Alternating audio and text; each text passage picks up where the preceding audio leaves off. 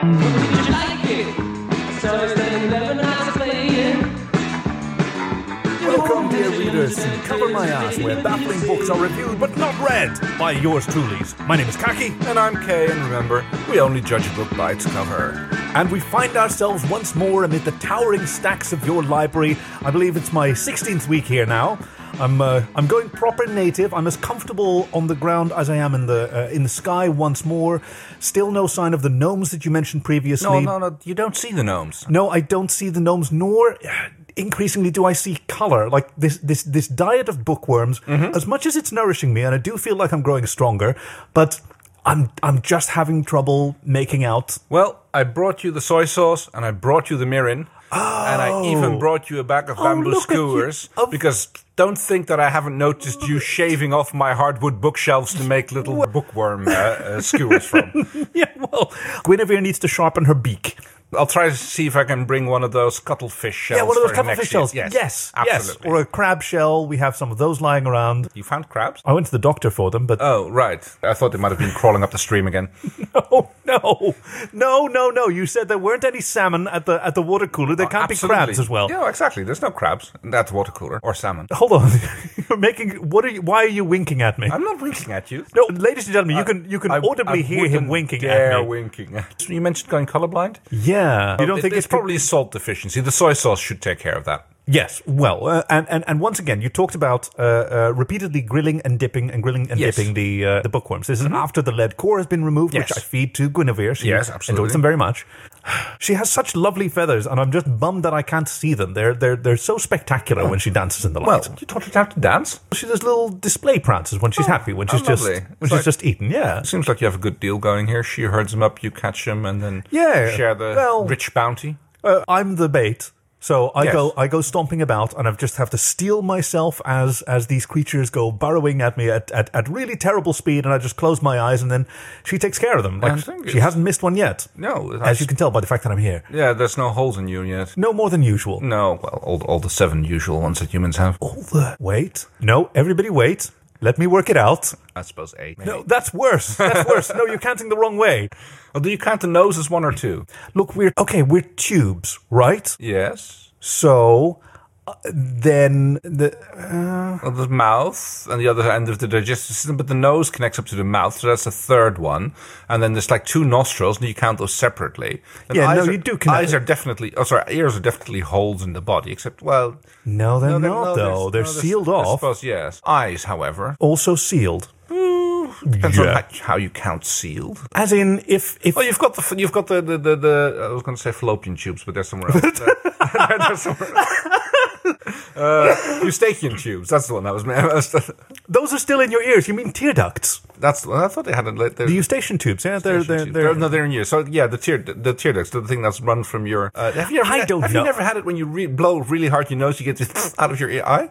No, but my aunt can do that on and she can also raise her tongue and then squirt saliva out of a salivary gland. Wow.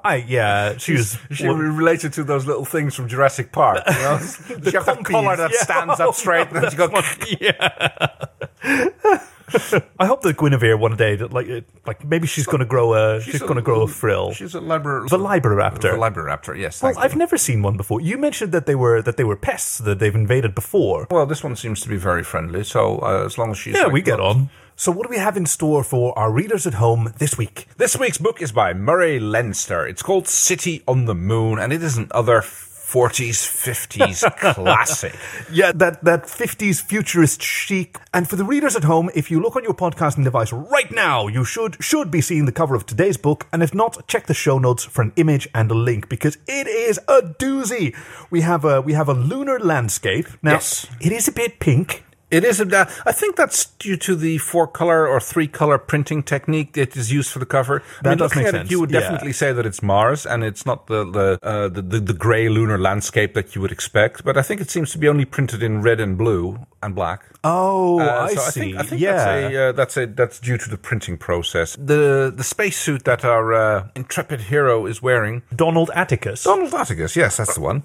It looks more like something that you would expect Jacques Cousteau to be wearing. It's it's a spandex bodysuit with like a fishbowl helmet, which sounds really dangerous. Like you knock your head on something and all that glass. I think in many of these fictions, the idea is that this material is so strong that there really isn't any reason to use a non-transparent material, transparent aluminum. Okay. That is not the case in this story, though. It is straight up glass, and it is fragile. Oh, absolutely. And also, why would you put like glass behind your head? I mean, it's not like you can. I suppose you can turn your head far enough. It seems like wasteful to have that much glass. I think it's a pretty strong fashion statement. As you mentioned, it's a very fanciful costume. It's very show off. It's very body fitting, and I think our hero Donald Atticus just kind of wants to show off his haircut from the Ginger Club. Yes, absolutely. Is that in your notes? I can make it into my notes. Give me a pen.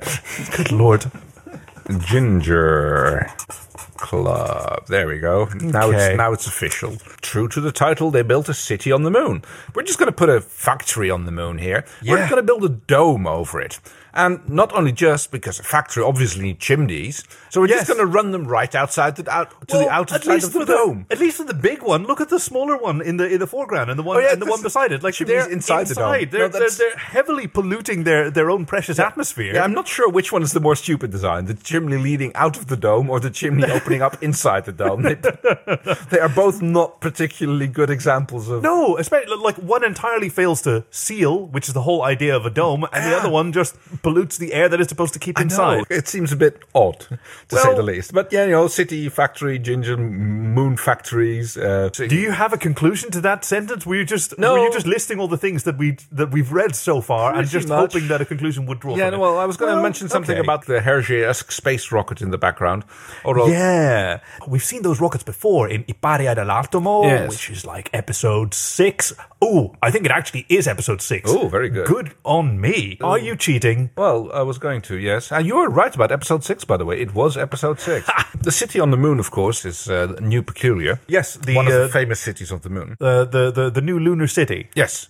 It's one of the latest ones. It was built in Mare Neversink. It's on our moon, right? Yeah, it might be like the secrets of the Martian moons. Oh, no, that was last week's. Oh, very good. Excellent callback. The secret of the Martian moons. That was the one. That wasn't last week's. It was a few weeks ago. We have to be kind of understanding of these limitations of imagination, because it wasn't so much that a new city on the moon was being built. New Peculiar wasn't manufactured on the moon. It was transported. It was the first example of city transport. So they already had all of these buildings. They already had the infrastructure.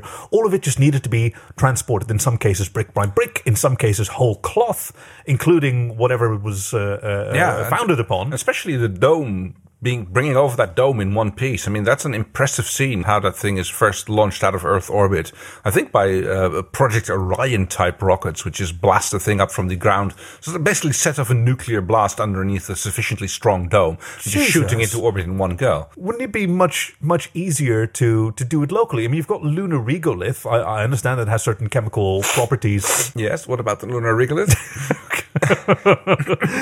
I hope that everybody really enjoys the audio quality of this episode. They're clearly not bothered by pollution, as by the smokestacks in the domes. Yeah, these must be very clean factories. Why the hell do you need a smokestack then? Okay, give me a second. I'm sure I'll figure out something hilarious. Maybe that's how they burn. Like they burn oxygen and hydrogen to create energy in the domes. No, but you do that with methane, don't you? Oh, that was the idea with Titan, like colonizing Titan, where you could have a... Oh, right, yes, but that's because there's plenty of methane there and you just burn it off. You can use that to produce water, and you can electrolyze the water into oxygen. You kind of need oxygen to burn the methane in the first place. I think it worked out energy positive, water positive, and methane negative, of course. But so on the moon, they don't have those options. I mean, presuming that it is them, and like in the whole book. Oh yeah, let's talk about the book that we've read. Yes. In the whole book, they just talk about it like the moon, and it is a rival economic power to the Earth. Yes. There's a great deal of brinksmanship and show-offishness. Like, well, it's the classic colony trying to separate off from the motherland, and becoming and a show off power, that it's much better here, becoming a power in its own. And it's like, we're doing all the work. Why should they get all the profit? That's why Donald Atticus is there as a journalist. Yes, sent from Earth in his heroic red spacesuit to report on the progress of this breakaway colony. Survey how they are doing, and yes. Yeah, the new state of Space Colorado, whose capital city is New Peculiar in Mare Neversink. Why did they pick Mare Neversink and not like Shackleton? I thought the Shackleton crater is where the most plausible notions of like a domed city on the moon are currently. Isn't that the way? Am I talking bullshit? I don't know. I never heard the name before. Well, and I don't recommend that anybody else should do this, and I certainly didn't do it, but it came up in the book. It was in the footnotes of the book. That's right. As I'm saying it, I'm just remembering that it was in footnotes of the book. I must have missed that. Yeah, and maybe it happens that if you Google Moon Dome, you wind up with the Shackleton crater and the proposed. No, I don't read a lot of footnotes that haven't been written by Terry Pratchett. Do you know, I once bought a stage script version of one of his books. I think it was Guard.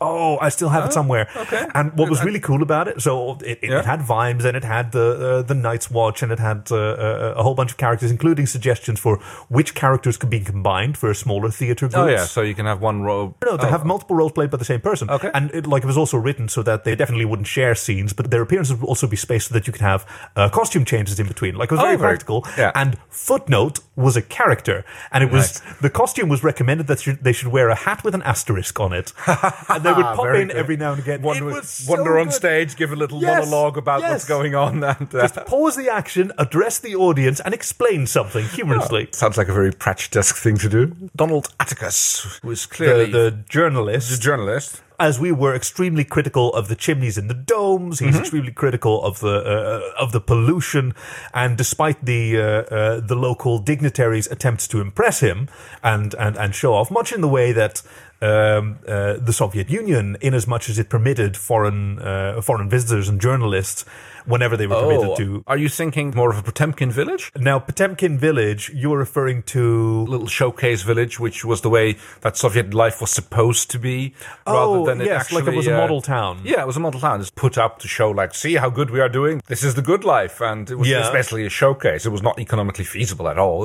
Like Pripyat, the village outside of Chernobyl, which was also a model town that was shown off to foreign dignitaries and was extremely well supplied compared to the rest of the Soviet Empire. Yeah, but they were like working on the nuclear reactors and on the over-the-horizon radar there. The nuclear reactors at Chernobyl were some of the most advanced technology on the planet. So the Soviet Empire, such as it was, sent its best and brightest there to staff it. And you had all of these like young, bright families. I visited it, and of course I was struck by the urban decay and by it sort of looked like a video game. It's not been used since the 80s. The thing that I was struck with most was imagining what it was like for the people who inhabited it, because there must have been young people who lived there in relative luxury, like well-stocked supermarkets and the like, believing genuinely that this is what Soviet life was like. Right, because we have it here, and this, especially the kids, they probably didn't know any better. No, and exactly. Like they were told that this is the Soviet life, and this is what they see every day, then... Yeah, fascinating stories there. But the fascinating story of today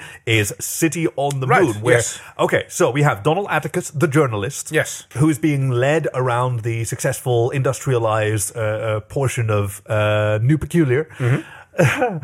The capital city of Space Colorado in Mare Neversink. But, of course, he's interested in the real truth. He doesn't just want to see the varnished, gilded cage. He wants to see the real thing. He sneaks out. I see you fondling those notes. I'm always fondling my notes. So he makes his way out of New Peculiar. He sneaks off to Mare Nimrod.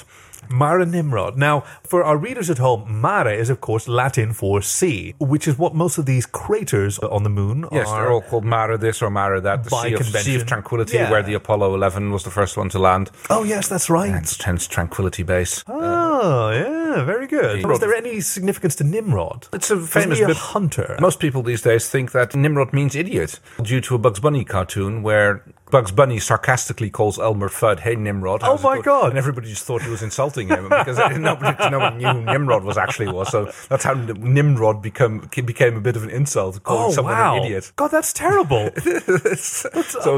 Bugs Bunny cartoon is single-handedly responsible for the complete changing of the... Good thing he didn't call him Ahab. Having snuck off to Mare Nimrod, he shook off his retinue. Yes, managed to sneak off, get on a lunar buggy and and zoom across the plains heading over the crater rim. A big plume of regolith behind him. Driving off and see the next city over. It's kind of glossed over how he gets through the airlocks and everything and into the city without anybody asking, like, oi mate, who are you? A very good Ukrainian accent there, because Mare Nimrod is, of course, in space Ukraine. Oh, yes. Well, that's what the Ukrainians are. Makes me wonder why Mr. Murray put a main character there to meet who's called Peter Wellingcraft, which doesn't sound like a particular Ukrainian name to me. The Ukrainians are a very cosmopolitan bunch. Mr. Wellingcraft. No, it's Senor Wellingcraft. Senor, because that's like, yes, Ukrainians are renowned for the Spanish. I used to have a Ukrainian colleague. He's like, no, that's a stupid idea. Like, sure, you can do it like that if you want to do it stupid. If you want to do it. That's a fantastic attitude. I sort of, I really appreciated that in this portion of the moon, in Mr.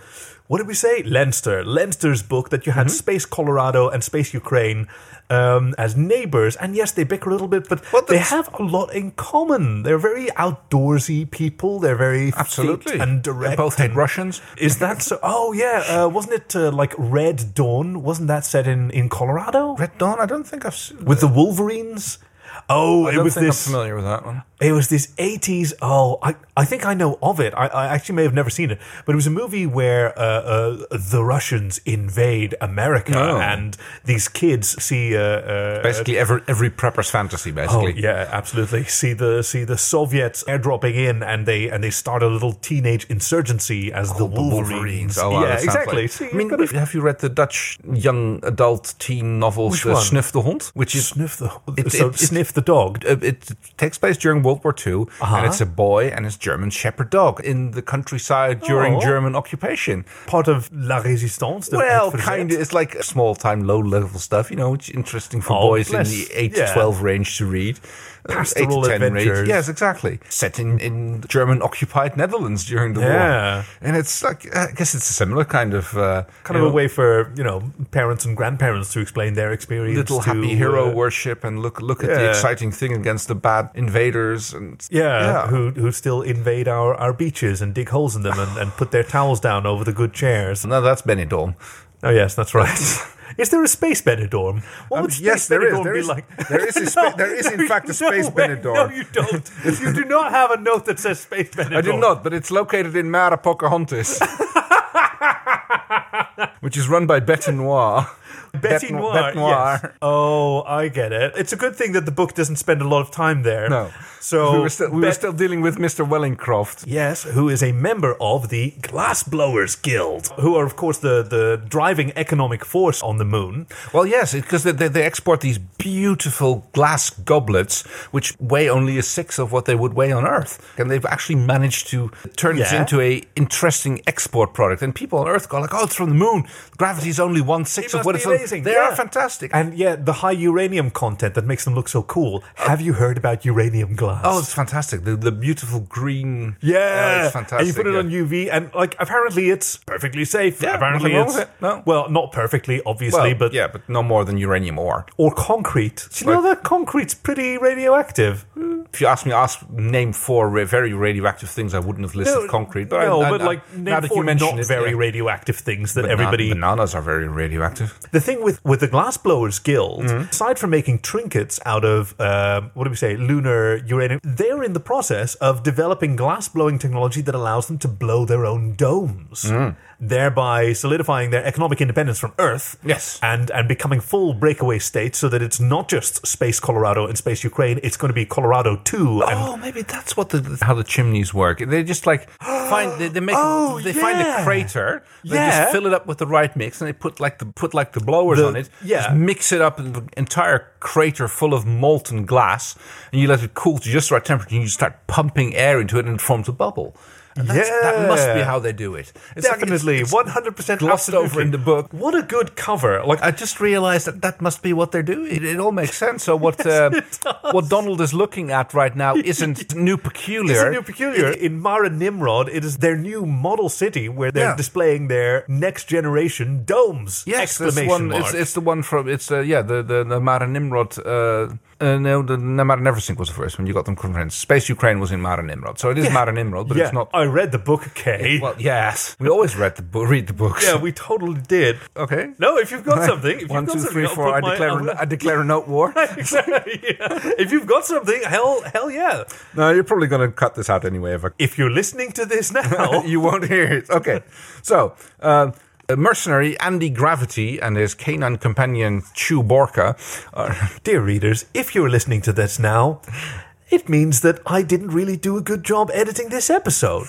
Because I'm pretty sure that if I remembered, Kaki, you should edit this episode, I probably would have made a note that I should remove these references to, and let's just say the names again, Andy Gravity and his canine companion Chew Borka. Canine companion Chew Borka, who are responsible for, and maybe I'll leave it in now because it does tie in, which rarely happens with our notes, the sabotage. Yes, when they're preparing for the big melt, as they call it, where they spent months moving just the right mix of lunar soil and other Yes, because you have to get it just the right temperature, and you can't keep it in that state for very long. You have to blow it at just the right temperature. And you have to have it in the right spot. So it's, of course, you can't move it. It's like not you're going to... Do you remember which spot they picked? It was the one in Mare Nimrod. You don't have another one? Yeah, I do actually. Yeah, come on. Mare Aquaregia. Mare Aquaregia? What the fuck is that? Shit! There goes our explicit rating. Oh, we made it this whole time without without saying fuck or shit. Without saying fuck or shit. That's right. Well, you're allowed one F-bomb. Yes, as we saw during that cool thing that we saw on Twitter, where you were invited to, as a PG-13 movie, The Lord of the Rings was allowed one F-bomb per movie. So where would you put it? Yeah. And the example was, all right then, fuck your secrets. Yeah. I still liked Legolas. What do you see with your fucking eyes? My favorite, and I think I win with fucking Tatoes. Well, that was a very good one. Yes. You. Yes. So this in Mare Aquaregia. What is there a joke there that I'm not getting? It's a very strong acid. It's a mix of hydrochloric acid and sulfuric acid. And wow, that sounds nasty. And there's not much that doesn't dissolve in it. Yikes! That's very brave of them to try and build their first independently blown dome there. I guess that's why. Well, Andy Gravity and his canine companion Chew Borka. You're making it harder on yourself to edit this out. I tell you what, though, I kind of like Chew Borka, and I'm warming up to Chew Borka. I thought he was a very charming dog, like, because he sort of reminded me of, Dastardly and Muttley. Yes. Like Muttley, but he barely understands what's going on, and he's just game. Well, he doesn't understand that he's on Team Baddies. No, he's just having a ball. And who's Andy Gravity sabotaging for again? For Earth. For Earth. Well, remember, they don't want a Space Ukraine to go independent. Ah, that's right. Well, of course, it turns into a big show-off where just at the right time, Andy tries to set the blowers to suck and collapse the dome. Our good hero Atticus does his lightning mental calculations, manages to prevent Andy from turning the blower to suck just to the right level, which causes the collapse at the exact rate, and the backsplash creates the first donut dome. So it's basically a ring dome around this glass pond, which would normally be filled with water, which is of course not happening on the moon. But they now have the biggest skate rink ever. Yes, it's sort of like a half a bagel. Exactly, and it's so much better than just a regular dome. Because hemitorus, isn't that what you'd call it? I suppose that would just be a good description of the. Yeah, because I think it provides all the benefits in terms of. On the moon, you really don't need much more than just contain the pressure. I mean, it's just one atmosphere. If you're going to get struck, exactly. Much. If you get struck by a meteor, you're fucked anyway. So. Yeah. So sorry, that was our second F-bomb. So that's why you can build. What do they have in the Titanic? Bulkheads, bulkheads coming up to separate the different sections. So with that failed sabotage... So we have Donald here looking out wistfully over the old domes of New Peculiar as he's making his way to the spaceship. I mean, I guess he had to find a suitable outcropping to make his dramatic pose with his hands loosely clenched at his sides and going like, I will show the Earth the true side of the moon, the struggle, the indignity. And that's where the book took a turn. Do you remember how we arrived at this point and we thought, oh, that's a very satisfying ending to the book, and then there was a whole nother chunk of book left. I thought like this book has a long credit section, or they're doing one of those annoying things where they go like, oh, if you enjoyed this book, you might like to enjoy the first 3 chapters of this other book, which were also. And it's when you buy the book, you go like, oh, this has got a decent bit of reading in it, and then the story's over way too soon, and you go like. Oh, what do you have? Oh no, you're fondling it now, so you better tell us the note. Well, it's when Bête Noir's brother shows up, Guy Noir, starts to throw a spanner in the works, trying to sabotage. Guy Noir is an actual thing. Is it? There's a dude called Guy Noir in some fiction that all references to people existing or fictional in this podcast are entirely. Actually, maybe neither do I. Whoa. Okay. Well, we'll find out later. How exciting! We need to bring our disclaimer person on stage here. Yeah. And read with a little exclamation mark above his head. It's like, but so Betty Noir, whom gosh, I'd forgotten about Betty Noir. Yes, she's only a bit character in the book. Well, she's got this whole brother that shows up in the third book, act, and he stops Donald from being able to get back onto his ship to go back to Earth to report on the great success they were having here on the space Ukraine. There is a third faction whom we haven't described yet, which is the geodesic rebels. Well, yes, they're like vehemently against this whole concept of a donut because it's not made out of hexagons. They're rival space architects. They're kind of like note for that as well. They're equally as motivated to have an independent space Ukraine and space Colorado and space Belgium, but they believe in a different direction. They believe that the sphere is of the devil and it is the triangle that is the divine, the Holy Trinity. It's like Bauhaus versus Rococo. Oh, very good. And I'm the one who went to a humanities college. We can't have this. Like, we can't have successful donut domes. We have to make things out of small triangular panels with lots of ceilings. The Putty Masters Guild is the Putty Masters Guild. Yes, you don't have a note that says that, and you don't have any blank notes in front of you, nor a pen, so that can't be in the book. No. Oh shit! Don't you dare! There is no Putty Masters. They can hear you writing it. They know it's fake. They know it wasn't in the book. The new Putty Masters Guild. The new Putty Masters Guild. Yes. That's fine. Because there was the old Putty Masters Guild was on Earth. Yes. Yeah, exactly. Nobody wants anything to do with that. It was settled in Peculiar, Colorado. Yes. I wonder, what are the odds that there is actually a town called Peculiar in Colorado? About 50-50, I reckon. Really, right? I know. It seems like the kind of place that would actually exist. So because a geodesic dome would have to be built out of triangles, and it's going to have to fit it to a frame. And that's where you need the putty to make sure that all those individual glass triangular panels are airtight. Joined up. In my opinion, why the donut dome is far superior, because it's a one-piece thing. But I suppose that goes for the hemisphere dome as well. Well, yes. And you get more volume. True, but the donut dome is more aesthetically speaking. Plus you get the glass pool in the middle.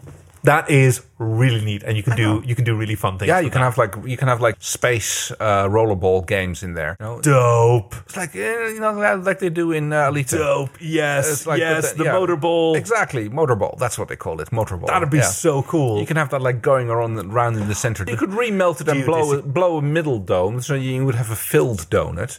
A little donut with it. It would be more like a nipple at that point. And we already had that on the Secrets of the Martian Moon. Yes, it was episode 13, as we said. We did have that was very nipple focused. There's no nipples here. No, there's no. If anything, it's all innies rather than outies. What are you looking at on the? No, I'm trying to look at see if Donald has any nipples on his spacesuit, but I don't think there are any. This is drawn in the 50s. Was a very no nipple era. We're very nipple averse. Okay, so I just noticed this. It's look at this spacesuit. Yeah. Because that thing coming over his shoulder is clearly a regulator for a scuba gear. So someone looked at oh my god, yes it is. Completely missing the point that he's got his dome over suspenders, so he can never put it in his mouth. But the guy who drew this just unless it's a Harkonnen heart plug. It's on the wrong side for that. The heart goes through the middle. It could be in one it's of the... It's on this... Okay, well, good for him. It's not a heart plug. What else he's got? He's got Mickey Mouse gloves. Why has he got gloves? Why aren't they just part of his suit? It makes it easier to get in and out, I suppose. I guess. I wish we were closer to the end of the book than we are, but your notes are empty, and I still have so many, and I've just got this thing where I think we should talk about all the things that happen in the book. We shouldn't just gloss over the ones that we maybe took notes about and then didn't mention. So, well, we have the rival space architects, which are trying to... including Regina Parsnip. Right, yes, Regina Parsnip. from the Mara Aqua Regina. Yeah, she's a native. That's right. She's a very young architect. Yes, named for her place of birth. That was despite parsnips not really being a lunar thing. It's a family name. You know, parsnips, they're kind of moon-colored, so that makes sense. Yeah, and Leslie Flanagan of the geodesic terrorists, rebels, yes, or whatever the fuck we said. It's surprising how long the book manages to dwell on that last chapter of Donald still trying to come back to before Earth. Finally read. No, I've got this. Okay, bring it home. Yeah. So it turns out that Donald this whole time has had his own agenda.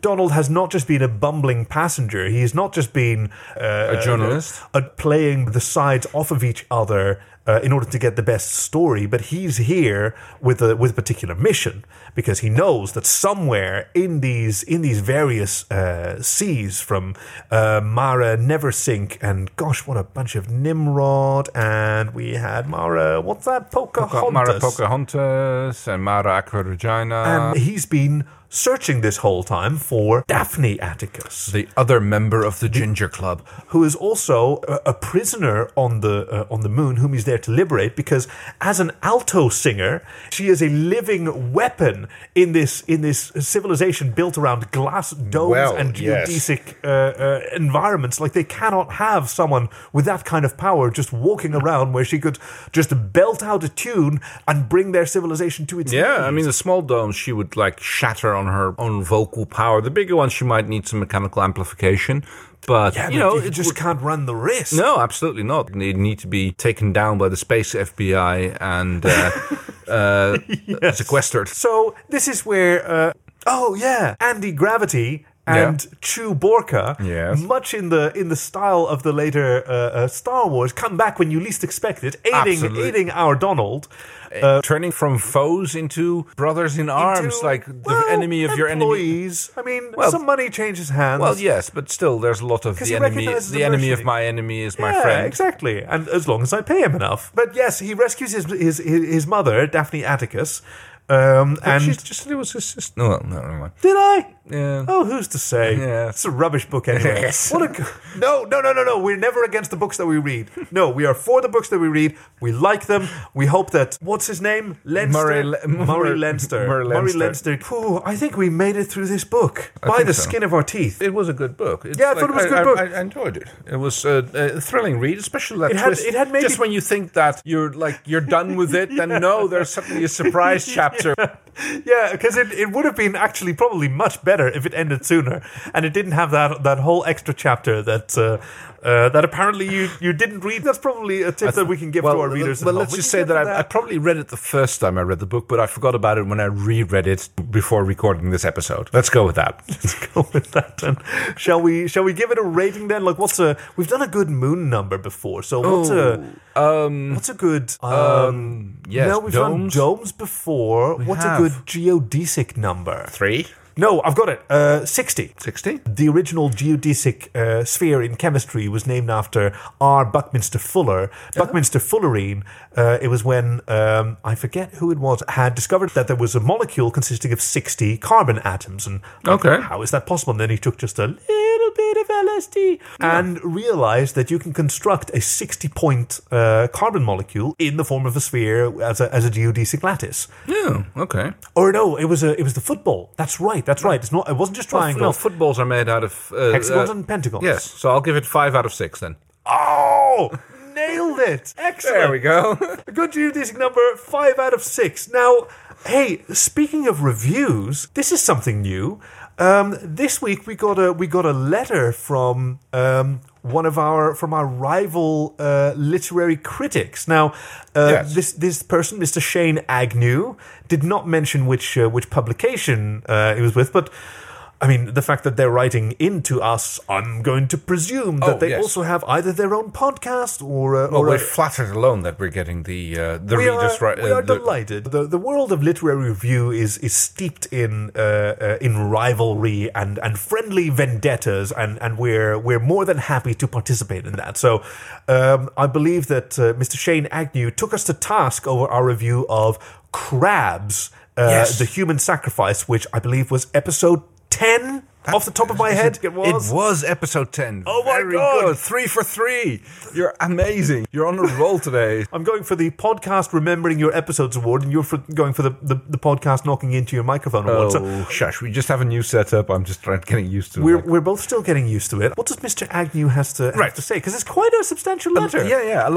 Allow me to read it. Dear sirs, as I sat down to my usual dinner of crabs at the Stag's Leap in Rugeley last Thursday, I was surprised and delighted to learn that you had turned your formidable intellect to a book by local Staffordshire hero Guy N. Smith. Specifically, you reviewed Crabs, the Human Sacrifice. I think we should say it in the proper tone. Crabs, the human sacrifice. Ooh, we went into the limiter there. It'd be fun. The sixth and arguably finest of Mrs. Smith's crustacean heptology. I knew there had to be more. Yes. Alas, my excitement turned to disappointment as I listened to your review. Well, fuck you too, Mr. Agnew. The Staffordshire countryside, particularly around Little Hayward and Brockton, is home to many freshwater volcanic lakes. It is from these lakes that my weekly meal of crabs is sourced, and they provide the presumed inspiration for Mr. Smith's works. I therefore feel I can correspond with some authority on the topic. Yeah, everybody's a critic these days. I commend you for immediately divining the key metaphorical purpose of the aggressive crabs, i.e. the damage wreaked by the human pubic louse. Do they have pincers? I mean, it feels like it, but I don't think they do. Oh, I've never looked not that at I would one know, up but close. just- I mentioned I shave. That's in canon. Such a connection. So Well, that doesn't actually help, apparently. At least not when you do it after the fact. so far so good. Anyway, let's stick with the letter. This is let's cut with the editorial. There's quite a lot Yes. more letter, isn't there? You think We're you got about to the halfway. point? Well, but yeah, hang on. Such a connection is easy to make when the author has chosen such an obvious nom de plume. Oh, no. Guy N. Smith. You say it. Becoming Giant Smith, or a craftsman of the part of the lady where one is most likely to find our itchy friends. However, you have failed to consider the part played by the local environment. Staffordshire's famous bossomy hills and forbidden humid valleys, and of course, the way that the crabs dismember the gentlemen members of the citizenry. In short, in future, I would like you to more closely consider the phenomenon of vagina dentata. No. It is all I can think about on my afternoon walks. Yours sincerely, Shane Agnew, Slitting Mill, Staffordshire. Well, we certainly appreciate one of our readers at home. All infinite is welcome. Thank you, Mr. Agnew. In Slitting Hill. Do you think that any of these are fictional? I mean, they sound like ridiculous place names, but in Staffordshire, It's UK. They have ridiculous names. I mean, assume you've read the meaning of live. Oh, the nature book. No. It is by Douglas Adams. It is partially, and his friend. But I was thinking of Last Chance to See. It's a game they played when they were bored. It's like pick a name of a British town, an actually existing town, and make up a dictionary definition of what that name actually means. Oh, that's clever. Which have stebbing. It's like the unfortunate erection that you can't hide because your jacket isn't long enough to pull down off. Well, Mr. Agnew, we appreciate your input. It doesn't matter what they say as long as they're talking about us. On which note, to our readers at home, if you enjoyed our works or didn't, either way is fine, or maybe you didn't listen, well, that's also fine, but you can get in touch with us at CoverMyAskCast on Twitter or Facebook, is that your thing? CoverMyAskCast at gmail.com. We would absolutely love to hear from you if you feel so compelled, or maybe leave us a nice review somewhere, because we sure do appreciate your help. Now, Kay, what do we have in store for our readers at home next week? Right, we will be reviewing that in my line of work, Indispensable Guide by Martin S. Kottmeyer. What is your line of work? The book is called An Alien Who's Who. I think that about covers it. Thank you for listening to Cover My Ass, where baffling books are reviewed but not read by yours truly. My name is Kaki. And I'm Kay, and remember, we only judge a book by its cover. What is your line of work? I thought we